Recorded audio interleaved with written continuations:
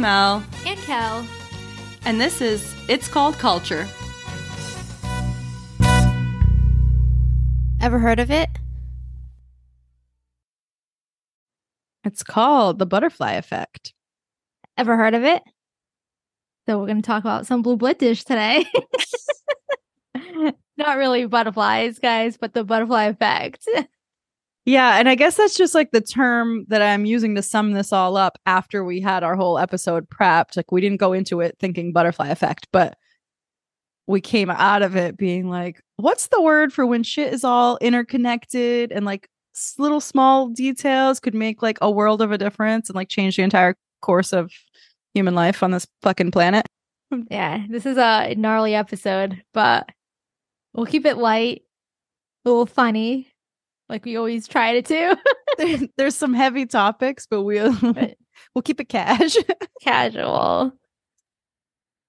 Oh, so without further ado, we have like a more lighthearted social media roundup about decomposing bodies, and then we will move into. I was gonna say, is it light? Is it really lighthearted? Fun, light, and then we'll move into the meat of our episode, which is just, you know, when reality is stranger than fiction. Like, you can't make this shit up. It is so crazy. So let's just get right in, right? Let's get right in. So tell us what you found that you sent to me. Okay, so I believe this was a few weeks ago, maybe a week or two ago, end of May.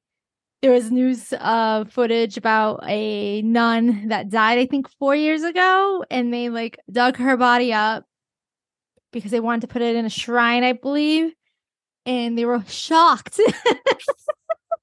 They were shocked because she had not decayed, not an ounce. Well, like a little bit decayed, but not a whole lot. And incorrupt, right? Incorruptible body. Is that what they call it? Yes.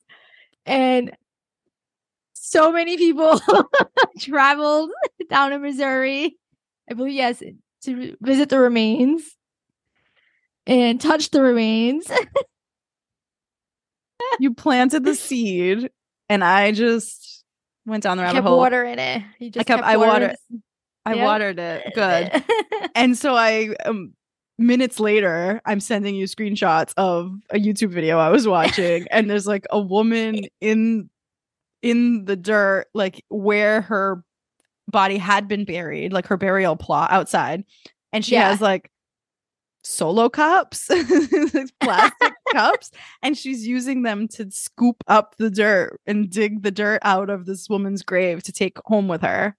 What is the purpose? So it is Sister Wilhelmina? And that's her like chosen name. Like, she has a real name before she was in the sisterhood. And she was like full head to toe in her nun uniform. Her little habit, is that what it's called? A habit? Yeah, the habit, yes. So she was buried in the habit. So a couple takeaways here. Like the reaction that I had when I was watching the video, because there's video footage of these people flocking to her body, which they placed upon basically a table in the middle of a room, and they just have people coming in, and for some unknown reason, they are telling people that it's okay to touch the body. So she's just in an open air, like, gym cafeteria or some shit, and she's on a table. There's just a line of people, and there's a video, and you could just watch them, and they come up one by one, and they like say the little prayer, and they have their little rosary beads or their little cards with prayers on them, and they are touching her body, her exhumed 4-year-old dead body. Not into that. And I'm like, what? Do you think this woman wanted to be awakened from her eternal rest to be fondled by the masses? So, no, I don't think so. I'll answer that question first. I don't think so. She was like, let me just be here, like, let me sleep. But it's common, isn't it? They say, I thought I read something quickly that it's common to like unbury them, to like place them in some type of shrine, like in an altar. I'm sure that's common, that they were going to move her body and kind of enshrine her, whatever. But do you sign that? Do you check that off in your like prenuptial agreement in your sisterhood. Check off that box that like when I die, you can dig me up. Like, well, they were saying that like, oh, she was a person of the people and she was always accessible to the people, so she would have wanted to be accessible to the people after her death. And I'm like, I don't know if this is what she meant by accessible, like just dead on a table having people touch her. You're right. I do think it's common. And the thing that is weird is like, we're not digging other people up to compare. So like, it's like, oh my gosh, it's this miracle because her body's not decomposed. It's like, well, it's only been 4 years. I get that they're saying she was not embalmed and she was in maybe a wooden coffin or something. Yes, that's what they said. I read a wooden coffin too. And so apparently the cemetery worker who like, the fuck does he know? He was the one who was like, oh, after 4 years, you're expecting a skeleton, right? He told these people that. So then when they pull her up and they see like her little face there in her nun habit, just in her little mayage, still with the mayage on, they were like, oh my God, it's a miracle. And I started Googling like, okay, like how long do I need to know? How long does a body take to decompose? Yeah. Like, what's the situation? And even unembalmed, if you're in some type of casket that kind of prevents the bugs and the creatures from getting into you, then you can kind of be mummified like that for quite some time. Like they said it could take like 10 to 15 years for a body to decompose fully to a skeleton level. So this guy was like, cemetery worker is creating all kinds of chaos for no reason.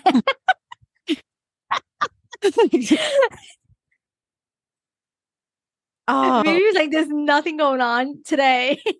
He was bored. Yeah, he just, I don't know. He wanted to liven up the party, but liven it he did because people are traveling from all over. They're going on like pilgrimages to Missouri to go and touch this woman.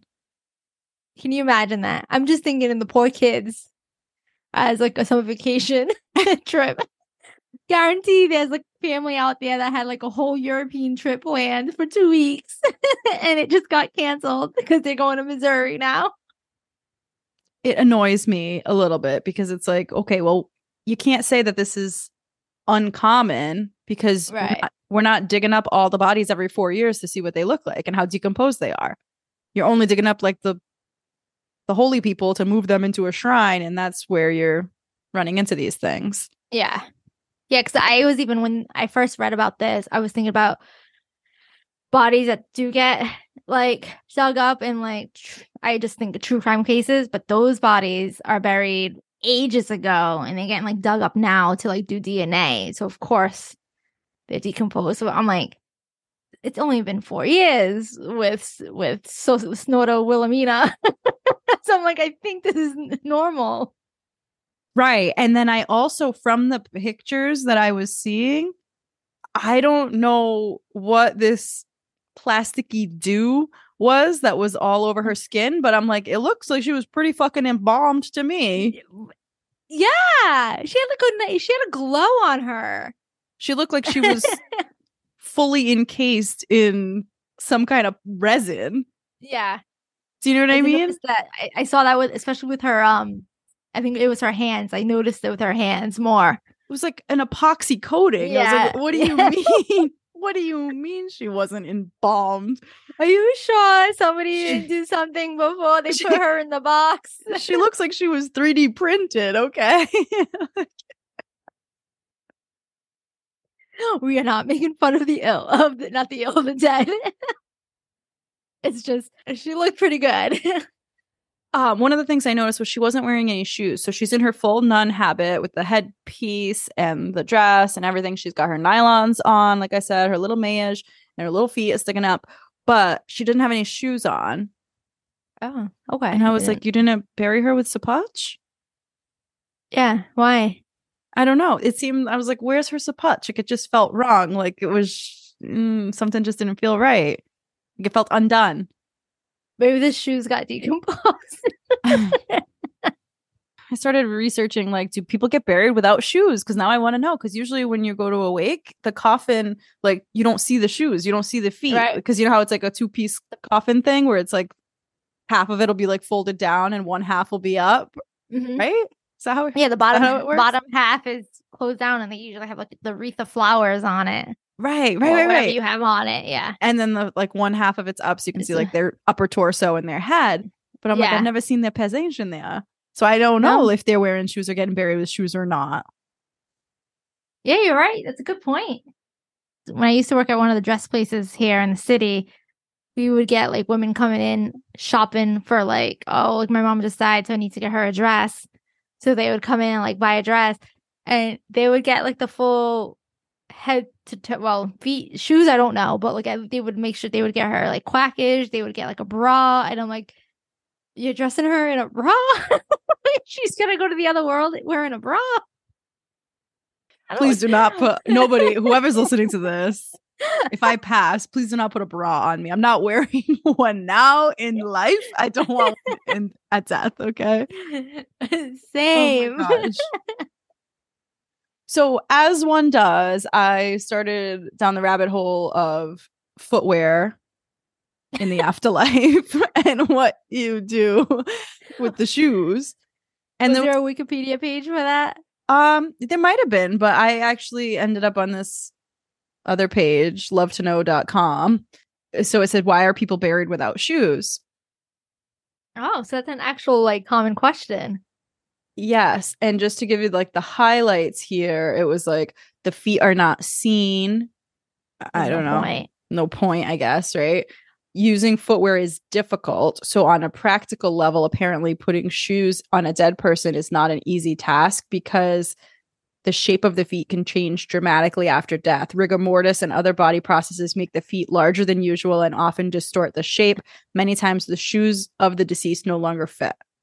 Yes, that's a good point. Even with the correct size, the feet are no longer bendable, making it a challenge to place shoes upon them. And that's a good point because when people would come into dress shop for their like dead loved ones, I remember one person said, oh, it doesn't matter what size we get. They just cut the back of the opening of the dress anyways.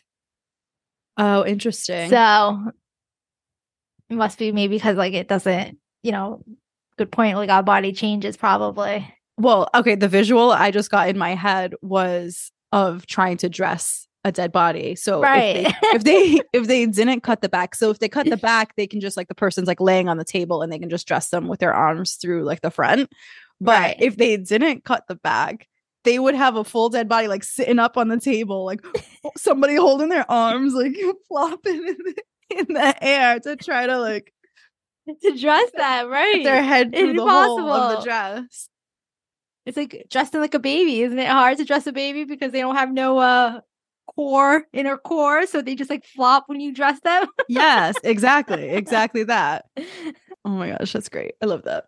Since the middle of the 20th century, companies have produced special burial slippers that can be used. Material stretches over the strangely shaped foot. Laces in the back help the fit. A pantufa, a burial pantufa. I hope like our listeners are blown away by this information. It's not something we were thinking about. I never thought about the shoes. I never thought about the feet until I saw this woman with her little feet in her mayish sticking up on the table. And then there's other like beliefs and like cultural things associated with the shoes. So these were all kind of like the practical reasons of why you would or wouldn't put shoes on somebody. But then there was all the like superstitions and like that type of shit.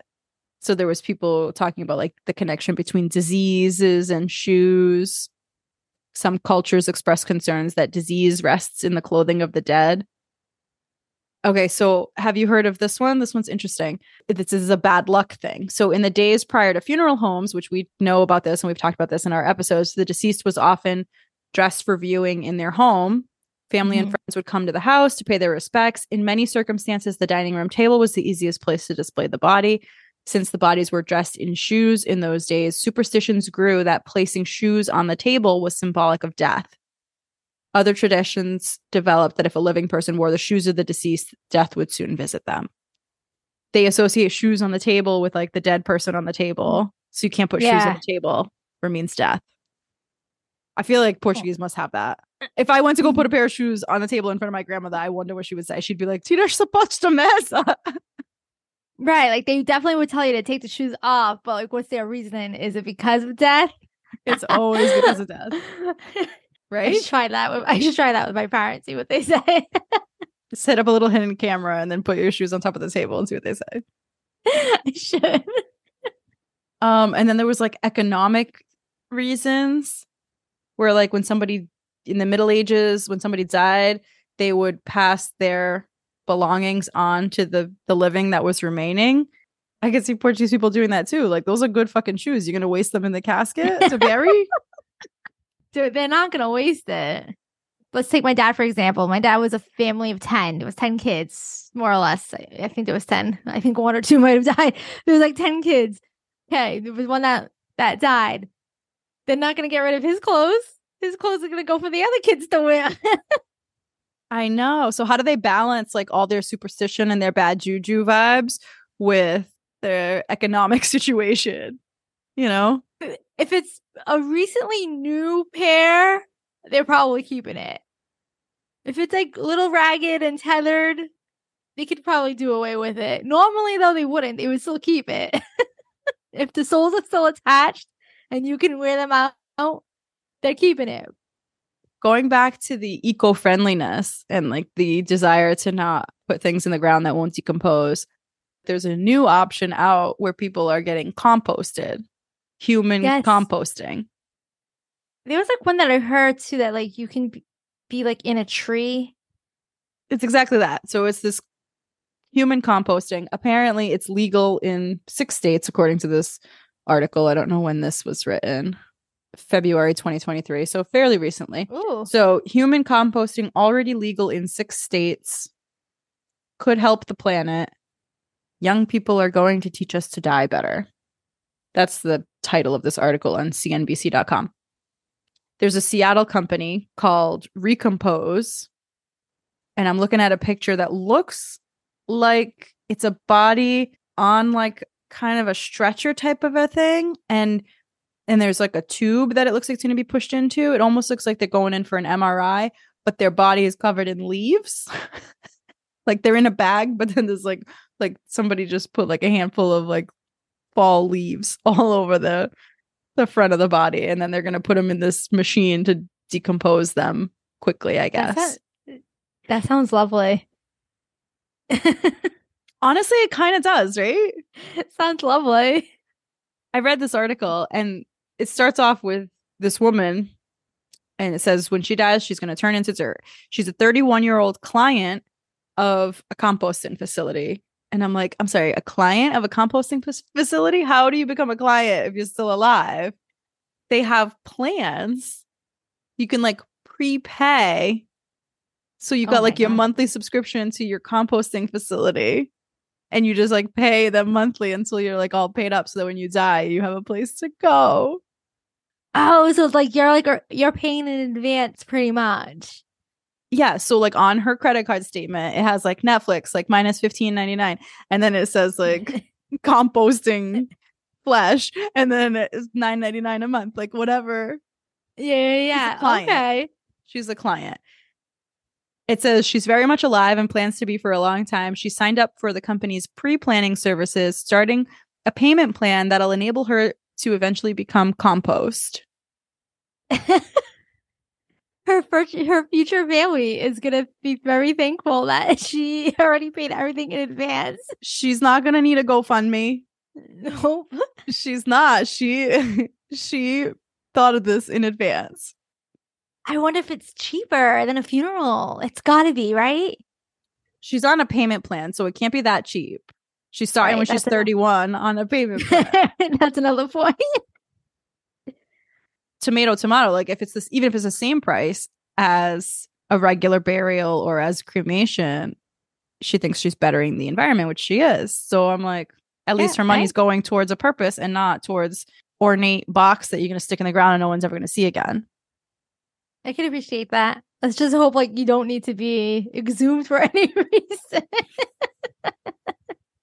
You will not be in line for sainthood because your body is not going to be deemed incorrupt. So if you are in the market for becoming a saint, this is out. This is off the table. Don't do it. Don't sign up for this. Don't enter your credit card. information. This whole conversation about Sister Wilhelmina, somehow in the rabbit hole that I was going down for her, I stumbled upon, it was like a pope, one of the popes, and his body was buried for 48 years or whatever. And then they exhumed him and he looked bright as day, like the day he died. And then they like encased him in glass or something and put him out for viewing, something to that effect. It triggered a memory for me of the Pope John Paul II, something I had just tripped upon on Reddit just recently, the past like week or so. It was a picture of him and the guy who attempted to assassinate him in jail, and they were having a conversation in jail, and it was just whatever. I don't even know what the post was about, but it was just this picture of him with his wannabe assassin.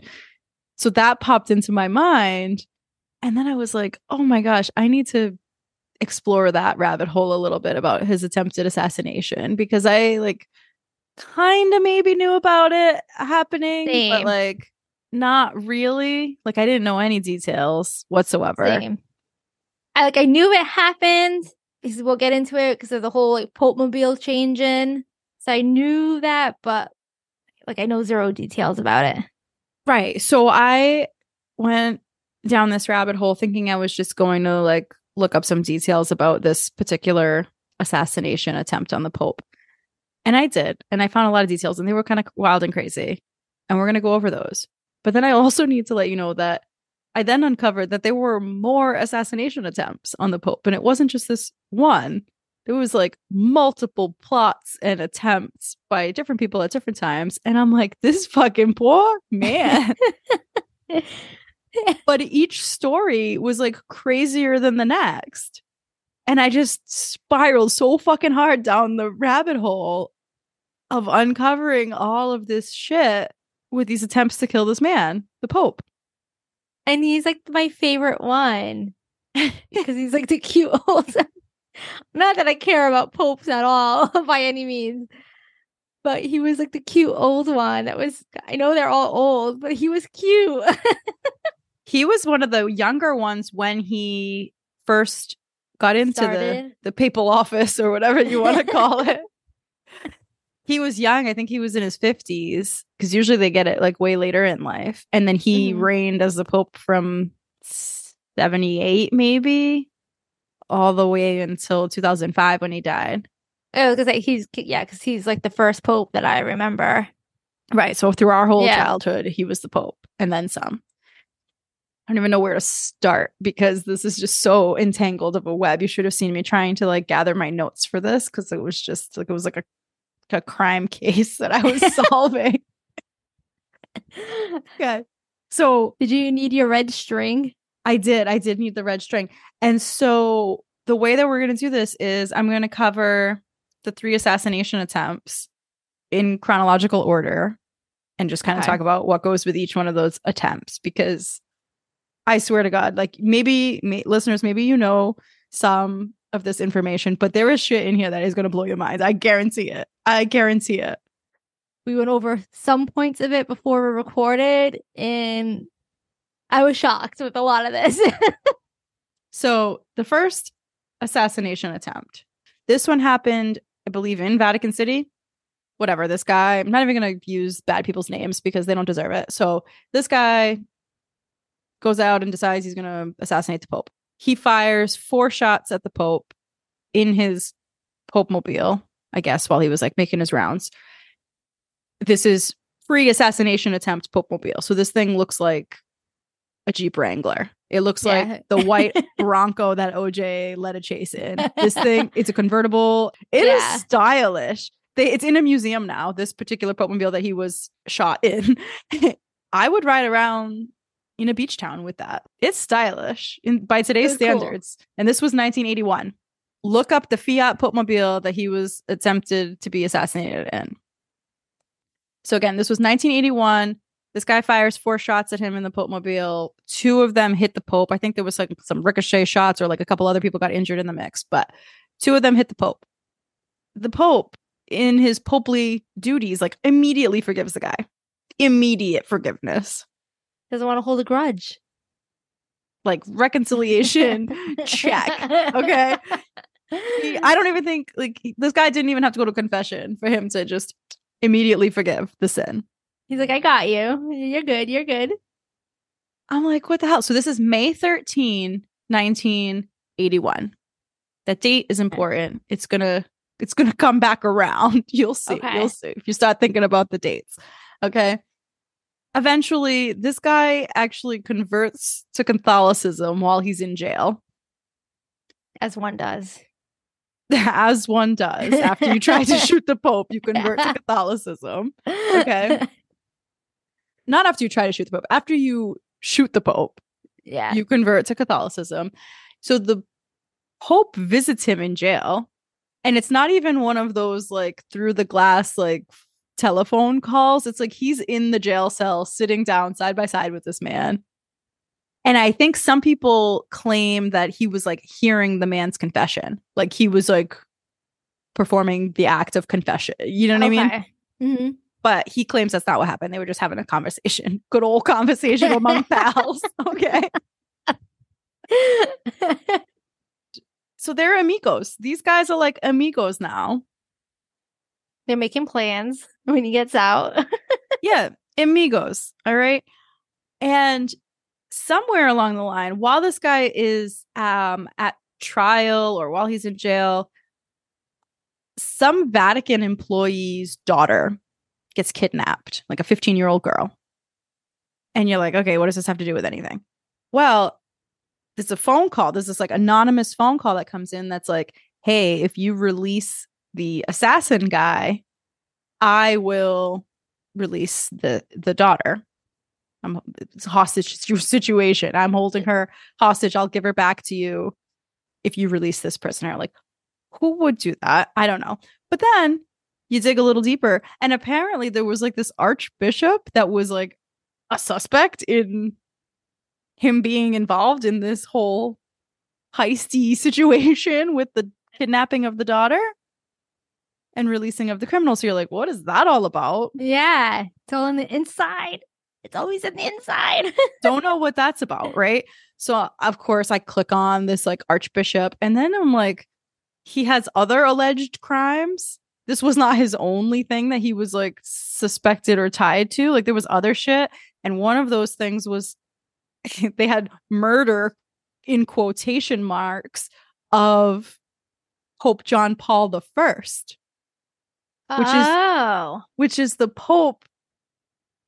I believe that was the predecessor to John Paul II, and he was only Pope for 35 days before he mysteriously died unexpectedly.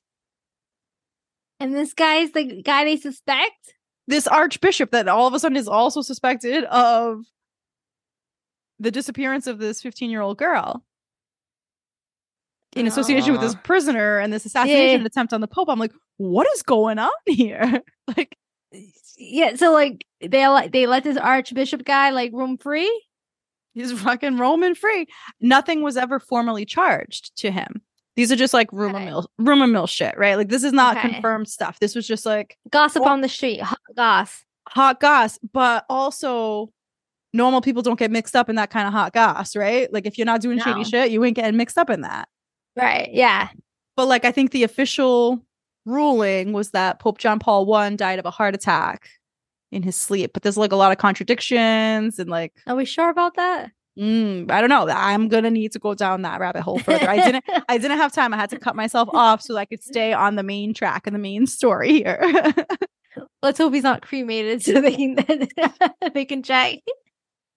That's weird. Like there was 3 popes that year, which is like unheard of. That only happens like once every 800 years. That there's like there was a pope in the beginning. He died. This other guy gets elected pope. He's pope for 35 days, dies suddenly, and then Pope JP2 gets elected. Okay. Now I know the time frame of all the popes. They said the girl's name that went missing, and I was like, who is this girl? And then I realized that I had seen the name of a documentary on Netflix called Vatican Girl. Mm-hmm. The disappearance of Emanuela Orlandi. Same girl. this is who that Netflix series is about. It's a 4-part series. I have not watched it. It looks like it's maybe like an hour episode each. And you know what that means. We're going to watch it. We're going to watch it. We're going to watch it. We're going to tell you about it. So I clicked on it and I've been meaning to watch it, but I didn't know it was about this. And now it's all fucking interconnected. But I clicked on it and the first 3 seconds, the narrator is like setting the stage and he's like, this is something out of a Dan Brown novel. And I was like, that's exactly my thoughts. Like, as I was reading all of this, I'm like, this sounds like a Dan Brown novel. You know, like, what's the name of that book that he wrote? Oh, yeah. The Da Vinci Code. Yeah, he's got a lot of those. Angels and Demons. The Da Vinci Code. Like, I don't know if you've ever read those, but those are the exact vibes of like all this shit we're talking about here. It's very sus. Oh, like inside job for sure. Yeah, all inside. Because you're not asking for like money. You're not asking for euros. I don't think it wasn't euros in the 80s, but you're not asking for euros. So when JP2 was on his deathbed in 2005, he even got a postcard from this guy in prison wishing him well. They could have been good friends. This guy, while he's on trial, is telling people that he's the second coming of Christ, the assassin. Interestingly, May 13th was the day of the visions of Fatima to the 3 children in Portugal. Yep.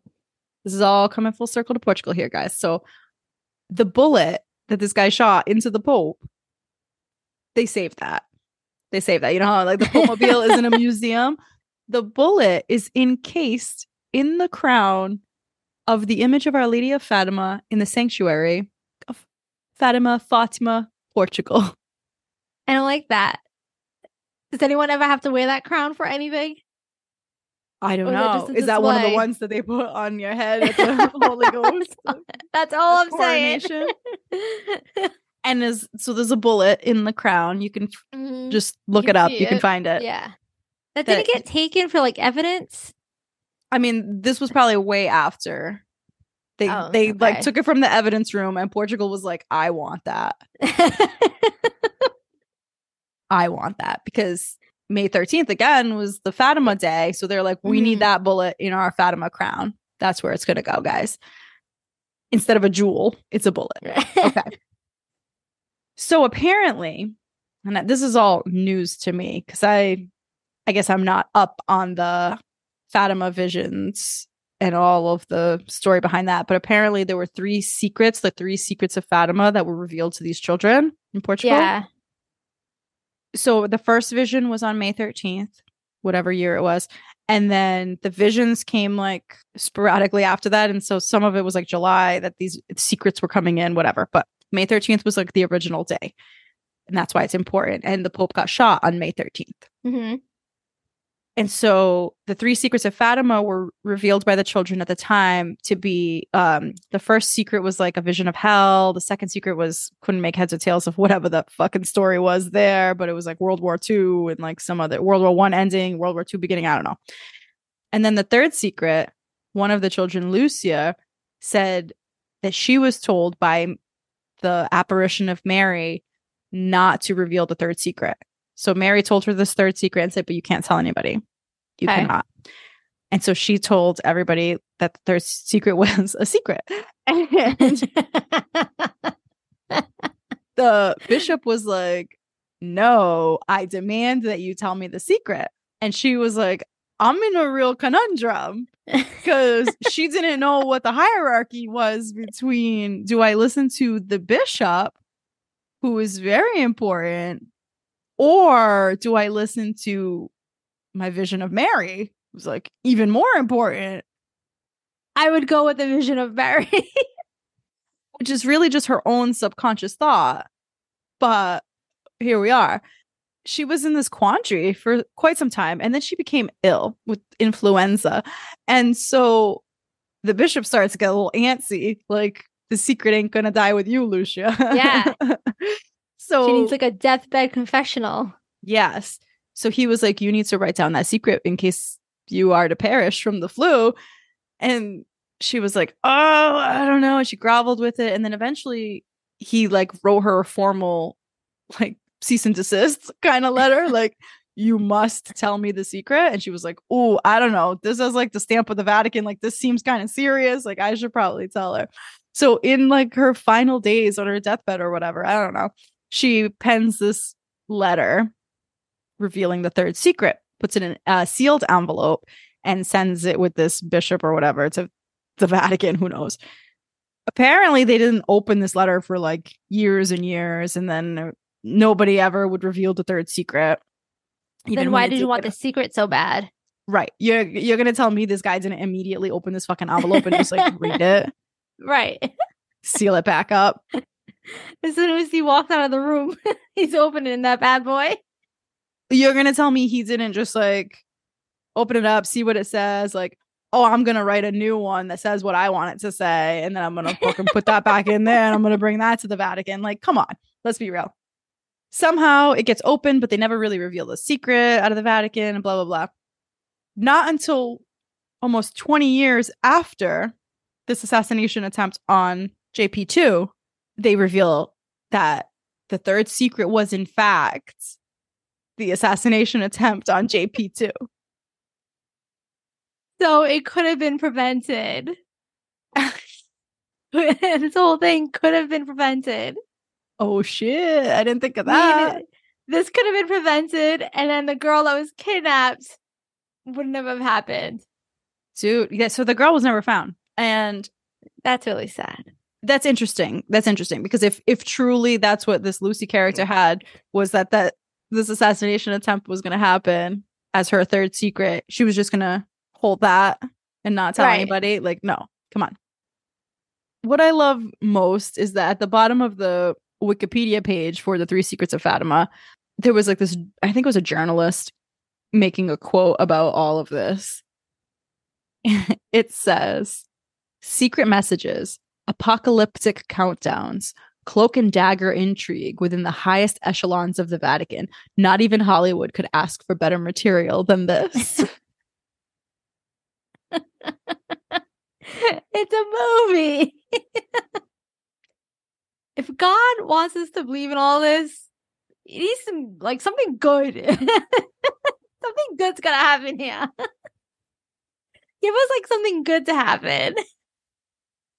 Something good does not happen, because what happens instead is the Pope, he's recovered from his shooting. He has forgiven the man. He wants to go on the 1-year anniversary of him being shot. He's like, I'm going to go to Portugal. I'm going to go to Fatima because that's the 1-year anniversary and it's on May 13th, which is her day. Like, I'm just going to go there and kind of feel the moment. Just kind of say that all is forgiven. Just, water under the bridge. And this man arrives in Portugal and he gets a second assassination attempt by a Spanish priest, no less. Oh my God, it's all from the inside. While he's there on the 1-year anniversary visiting Fatima in Portugal, this Spanish priest arose from the crowd in a cassock, which I think is like the priest garb, maybe. It's like something the priests wear. Approached the Pope from behind and called out, "Down with the Pope, down with the Second Vatican Council." He then stabbed JP2 with the 40-centimeter long, which is 16-inch, bayonet of a rifle. An aide of the Pope stated that he did wound him as there was blood on the floor when they returned to the Vatican. Damn. JP2 survived the attack and blessed the failed assassin. Yo, he's so good at forgiving. Immediate forgiveness. Like, he's getting stabbed. He's getting shot at. Props. I would be holding a fucking grudge. Are you kidding me? This poor dude, where's his Secret Service staff? Does he not get a Secret Service? I don't know, but they needed to up the budget because they were not good. This is the second time. He's like a cat. He's like a little cat. He's got all these 9 lives. So this Spanish priest that did this, he had to answer for murder attempt under both canon law, because he's a priest, and under the Portuguese criminal law. Oh, snap. So he gets like excommunicated from the church. You know what I mean? Like he has to deal with all of those ramifications for attempting to fucking kill the Pope. Yeah, what did you think was going to happen? And then under Portuguese criminal law, because you just fucking stabbed a man. So he was convicted of attempted murder, sentenced to 6.5 years imprisonment. Seems kind of light. After spending only 3 years in Lisbon prison, he was released in 1985 and deported. And he incurred the church penalty of excommunication. In the case of the use of force against the Pope, the penalty comes into effect directly without trial. Due to the excommunication, he lost the right to receive or confer the sacraments until he could be reconciled in confession. That's what's important here, that he does not receive the Eucharist. That he can just order on Amazon. Couldn't he just go to like some random church in Spain as like a parishioner and like get it himself? Right, like, who's gonna know? Like, unless he was just like wanted posters of his face up around, which I'm sure there was, but like in the churches, yeah, like do not serve the Eucharist to this man. You know, like when you get kicked out of a restaurant on like TV, they always have like the picture of the people. Mm-hmm. They have a board at the church of like who not to give the Eucharist to. It's basically a restaurant. Wow, the balls on this priest though, huh? So after his expulsion from Portugal, he went to Belgium, where he abandoned the priesthood, married a Portuguese journalist, worked as a lawyer, and became a blogger. Wait, I wasn't expecting all of that.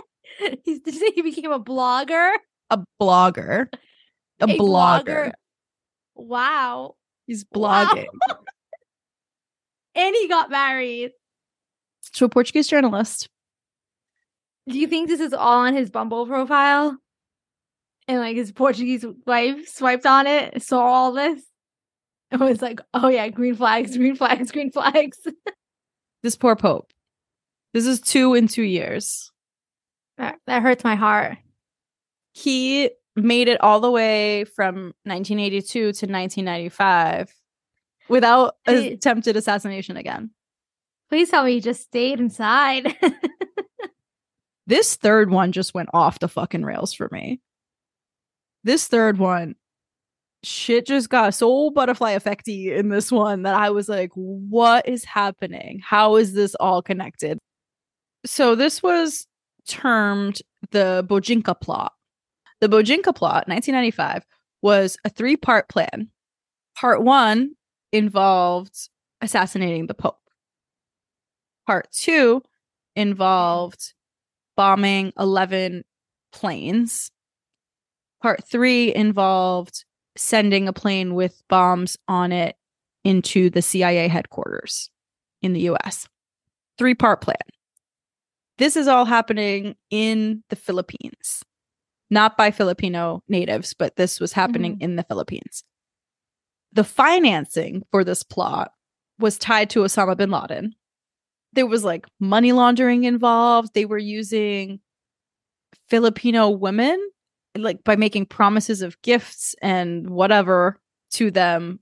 These women were working at like KFC and Wendy's, and they were just laundering money through these women into their accounts in small increments here and there. So like somehow we're going from Wendy's and KFC, we're tying in Osama bin Laden, and we have an assassination attempt on the Pope. Like, what is even happening here? I guess originally the Pope was not their first target for this assassination. It was President Clinton was going to visit the Philippines, and they wanted to assassinate him.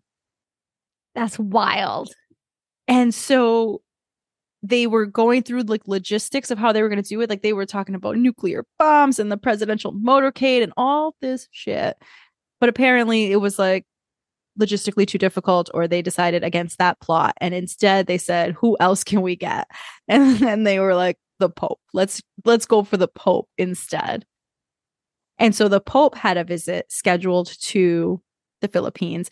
It was one of those like World Youth Day things. Do you remember like the World Youth Day shit that he used to do? Yeah. Like millions of people would like show up to like see the Pope. So that event was planned for like January 12th, 1995 was like the Pope's visit to the Philippines.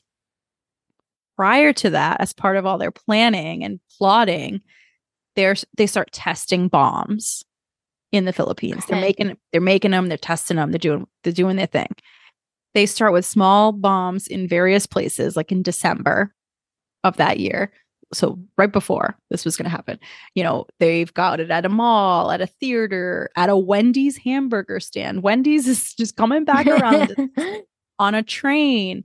They put a smaller bomb into another Philippines flight, bombed that. That was a whole situation. The pilot like did some heroic thing and was actually able to like land the plane. A couple people died, but like he saved like majority of the passengers. Oh. So this is all going on. So they have this like backdrop of like there's random bombings going on in their country and they don't really know, they haven't found anybody to blame for it yet, right? I know like we were young when this was happening, but I wonder if any of this was being like broadcast on the news. Right. The plane one definitely made the news, I'm sure. They then tested airport security. They did things like fill contact solution bottles with nitroglycerin, and they taped steel rods to the bottom of their shoes to serve as a detonator. They wore jewelry and clothing to like distract the metal detectors to confuse security. And then they packed condoms into their bag to support their claim that they were meeting with women. Oh my God. So all of that is like, this is like very fucking relevant to like the way we have to go through security today. Right. You can't bring liquids. You have to take off your shoes. It's like, this is why.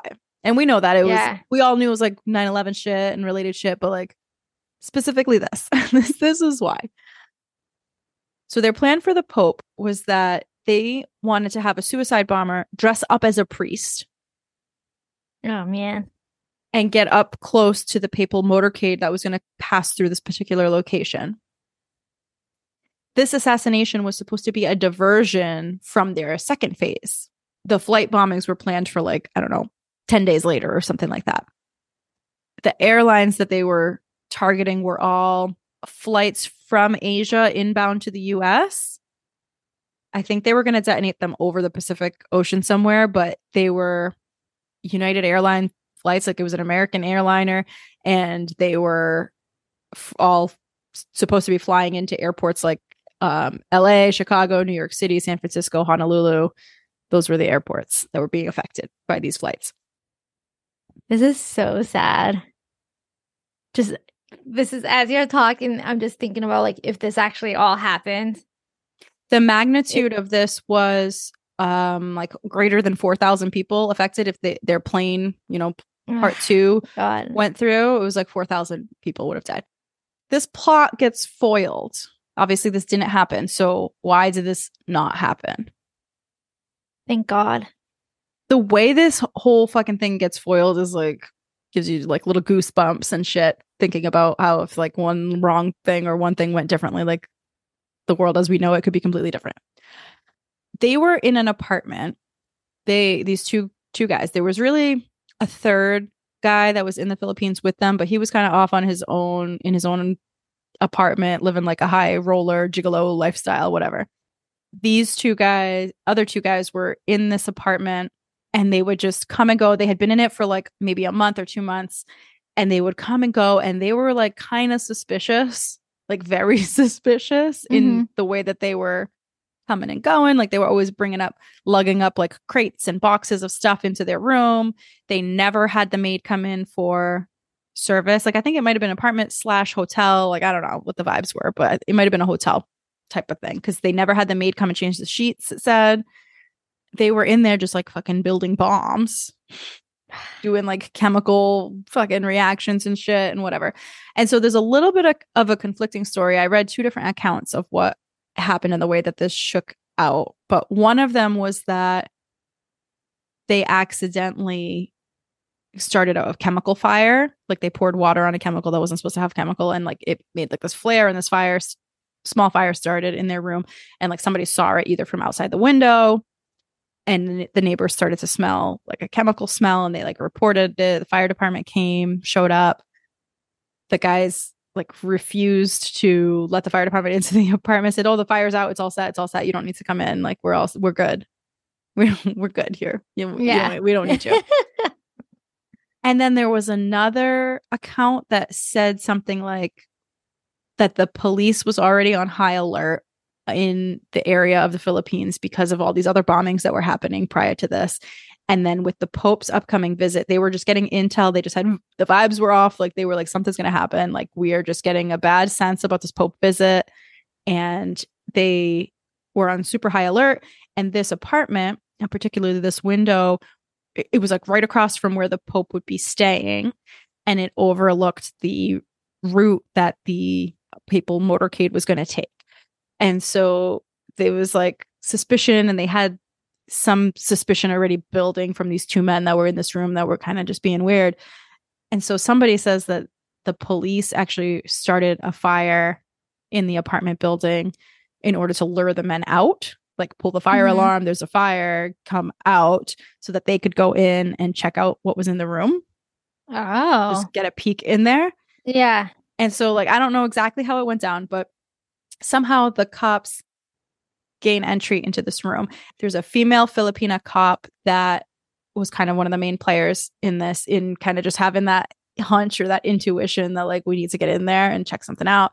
And they went in and they saw a bunch of shit that was like chemicals and cotton balls soaking in liquids and like hot plates in their luggage. And they had all these like electrical wire loops in red and green and yellow, like just looked, oh my God, like Casio watches and just weird shit.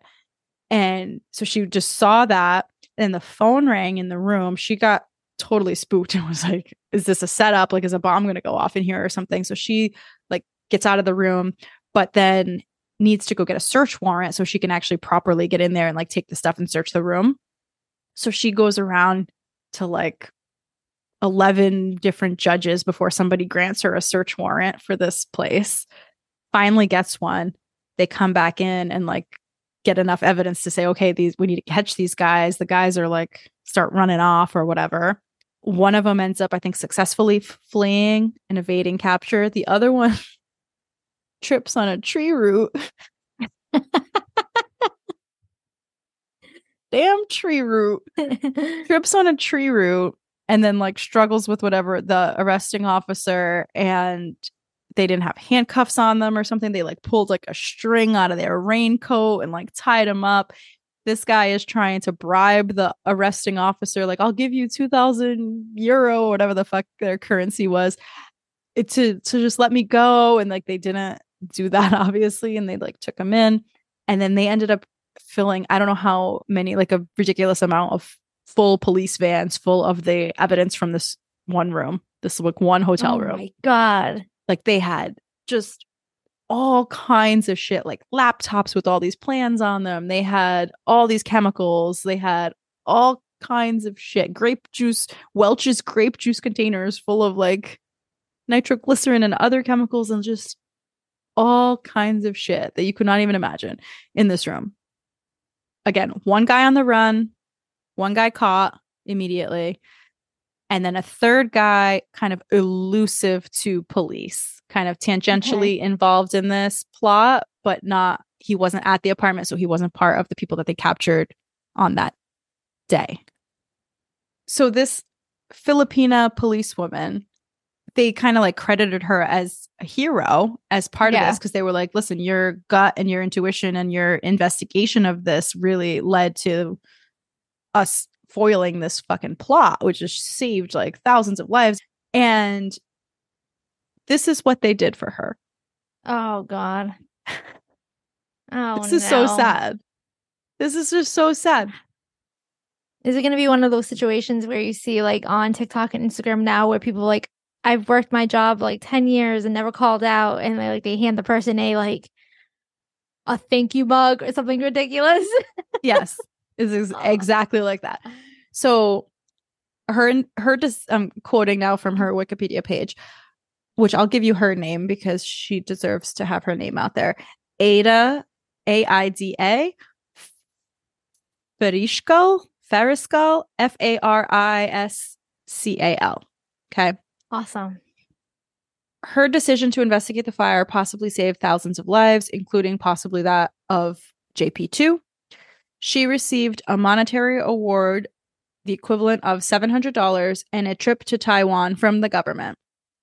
She also won a laminated award from the CIA for her action. The certificate reads, awarded to Senior Inspector Aida Fariscal in recognition of your personal outstanding efforts and cooperation. After she foiled the plot, they assigned her 2 bodyguards for 5 years. The bodyguard service ended shortly before September 11th, 2001. Interesting timing. She now, if you're curious, is a retired grandmother living on a pension in a 1-bedroom apartment, and her name is largely unknown outside of the Philippines. Oh my God. She should be like set up for life. $700 and a trip to Taiwan. Was that it? A trip to Taiwan. I don't know about you, but that seems like it warrants a little bit more than that. I agree. Oh, 1,000%. She should be able to like free Wendy's for life. Free Wendy's, retire, be set for the rest of her life. She was the wife of a slain police officer. So her husband was a police officer. He died. She was his widow. And then she went into law enforcement, I think, after he died. And so she was like stay-at-home mom. Oh, wow. That's incredible. And then she went later in life went through the ranks to learn how to become a police and like got up to this role that she had. Foils like the biggest fucking terrorist plot against the US. That's awesome. A trip to Taiwan. Like that's and $700. Like that's like less than a Price is Right showcase prize. Yeah. People go on the Price is Right and win better prizes than that. $700 would pay for my car payment. One time. One time. That's like, so that just made me so sad. And so I just wanted to like put her story out there and just put her name out there. That's because awesome. It made me super sad. Like just this little Filipina grandmother, like living away in retirement in her little 1-bedroom home on her pension and just this is like what we should be learning in school is this. We should be learning about this woman. Yes. This is what we should be learning about. As I'm aggressively pointed at you. Sorry. Right. Like, I don't know what we learned in the history books, but it wasn't this. But also, I'm pretty sure while we were in school, this was like live. Like, this was happening live as we were in school. Like, the books weren't written about this yet. So today's kids should be learning about her. Maybe they are. I don't know. I'll let you know as my daughter goes through the school system if this comes up. So the guy that escaped that didn't trip on the tree root, he was captured like a month later. So they got him. He's actually now in Colorado in prison, just if anyone's wondering. And he was like a big idea guy. So he had this plot and he had all these ideas floating around with his other associates. Okay. Oh, by the way, he also happens to be the guy who bombed the World Trade Center in 1993. Oh, that's crazy. Yeah. My head was rolling when I made that connection. I was like, wait, what? That's insane. The fuck?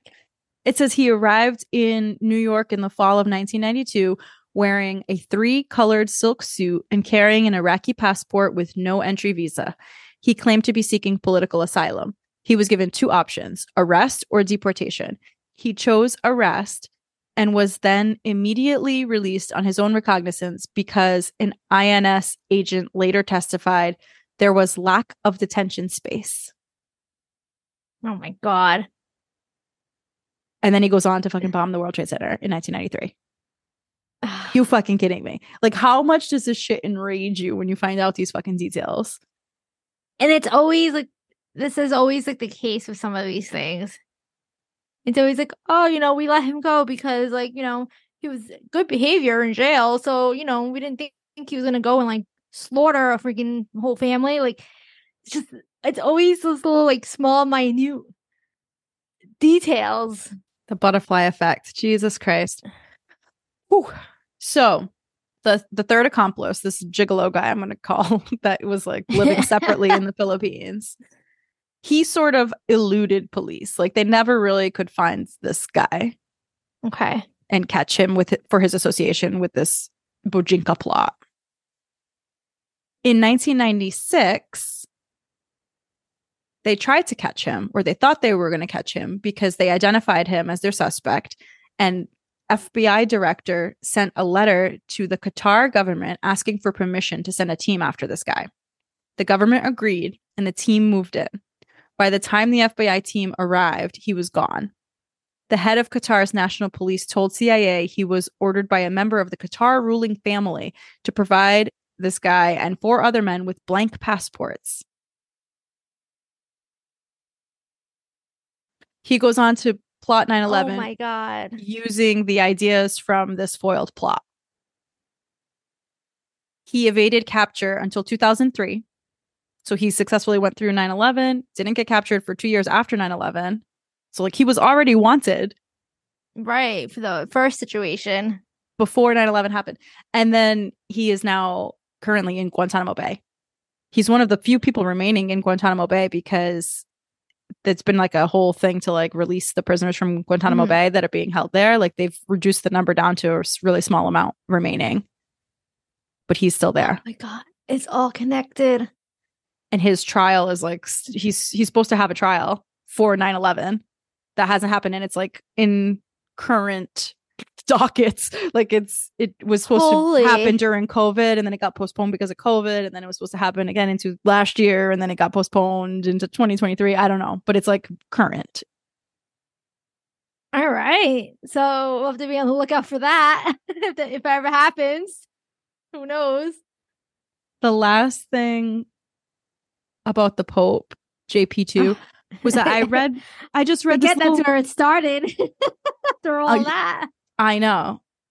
I just read this little nugget of information that just pissed me off for him, because in 1983, so this was after he'd already been shot and stabbed in 2 different assassination attempts. So in 1983, after all that this man has been through, oh my goodness, there was some kind of, like, communist attempt to humiliate him by, like, saying he fathered an illegitimate child. Like, they were just trying to, like, scar his name, or, like, I don't know. So they drugged a girl that he used to work with. He's from Poland, I think. I think he was a Polish Pope. And he used to work at a Catholic magazine in Poland. And they went back there to, like, some girl, like, his former co-worker, and drugged her and tried to get her to say that, like, she fathered, or that he has an illegitimate child with her. Oh my God. I don't understand. Was this Pope not a good Pope? Like, I know there's always some type of controversies with these guys, obviously, and with this Pope.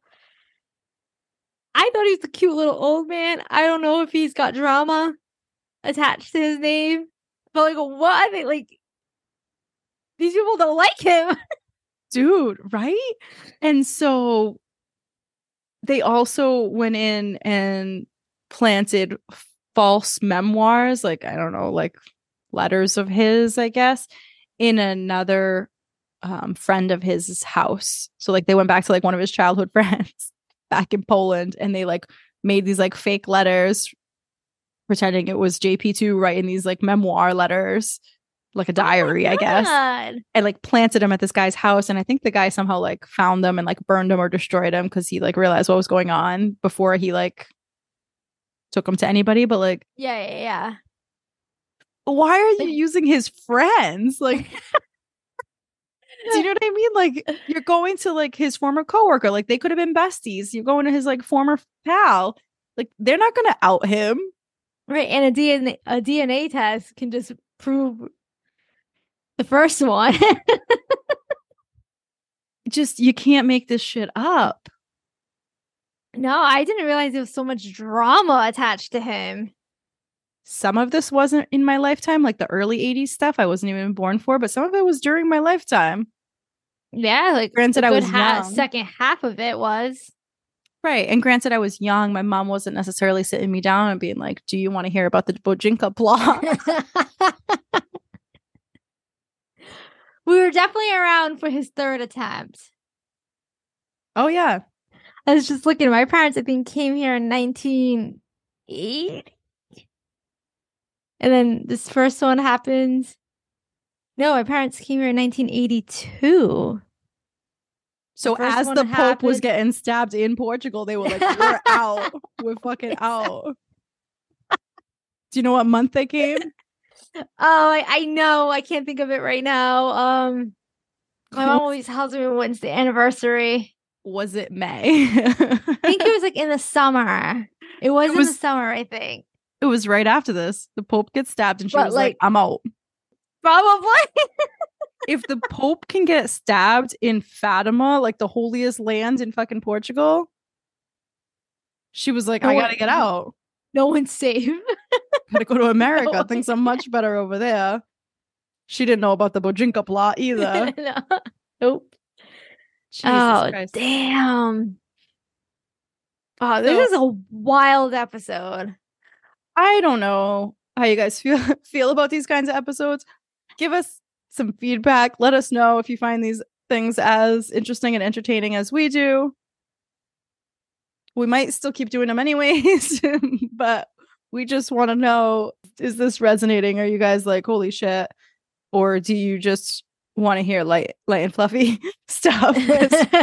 We'll sprinkle that in too, but yeah, we do well with light and fluffy.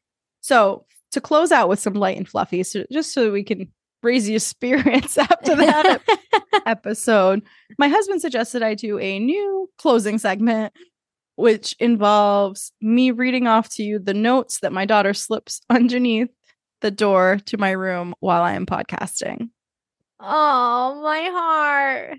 So every week when I come in here to podcast, she knows she just turned 6, but she knows Mommy's doing her podcasting. She has no idea what that means, but she knows that I come in here in this room and I talk to Kelly on the computer. And so she knows not to come in and interrupt during that time. So instead, she writes me notes now that she's just learning to write and read and spell and all of that. So, this is going to kill me. The spelling is never correct. It's always kind of a guess of what she's trying to say, but she's doing really good. Her spelling is improving. And she slips one of these under every time. So today's, I'm going to read to you. And it says, I love your hard work.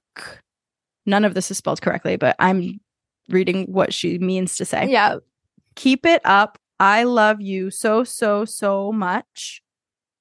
Into all of the planets, all the way to infinity and beyond. And then she drew a picture of her and a picture of me. And she wrote kissing at the top. And it says for life. And then she drew on my shirt in this sketch diagram. I'm going to flip it around to Kelly so that she can see what it says on my shirt. Lift it up a little bit more because I see kissing. It says Walt. Walt. It's what Walt is wearing right now. Our sweatshirt that we sell. So I'm wearing my Murt sweatshirt. Murt means dead. We tend to use it when we think something is just like so ridiculously funny that we are dead. We are dead. We are Murt. We use it in that capacity. We use it a lot via text that way. We do. We made this sweatshirt because we loved it so much. And it's available for sale on our website, www.folkandfad.com. We have lots of sizes, different colors. It's embroidered. It's actually very nice. It's super cozy. And it's got a little skull in place of the O, so it's super cute.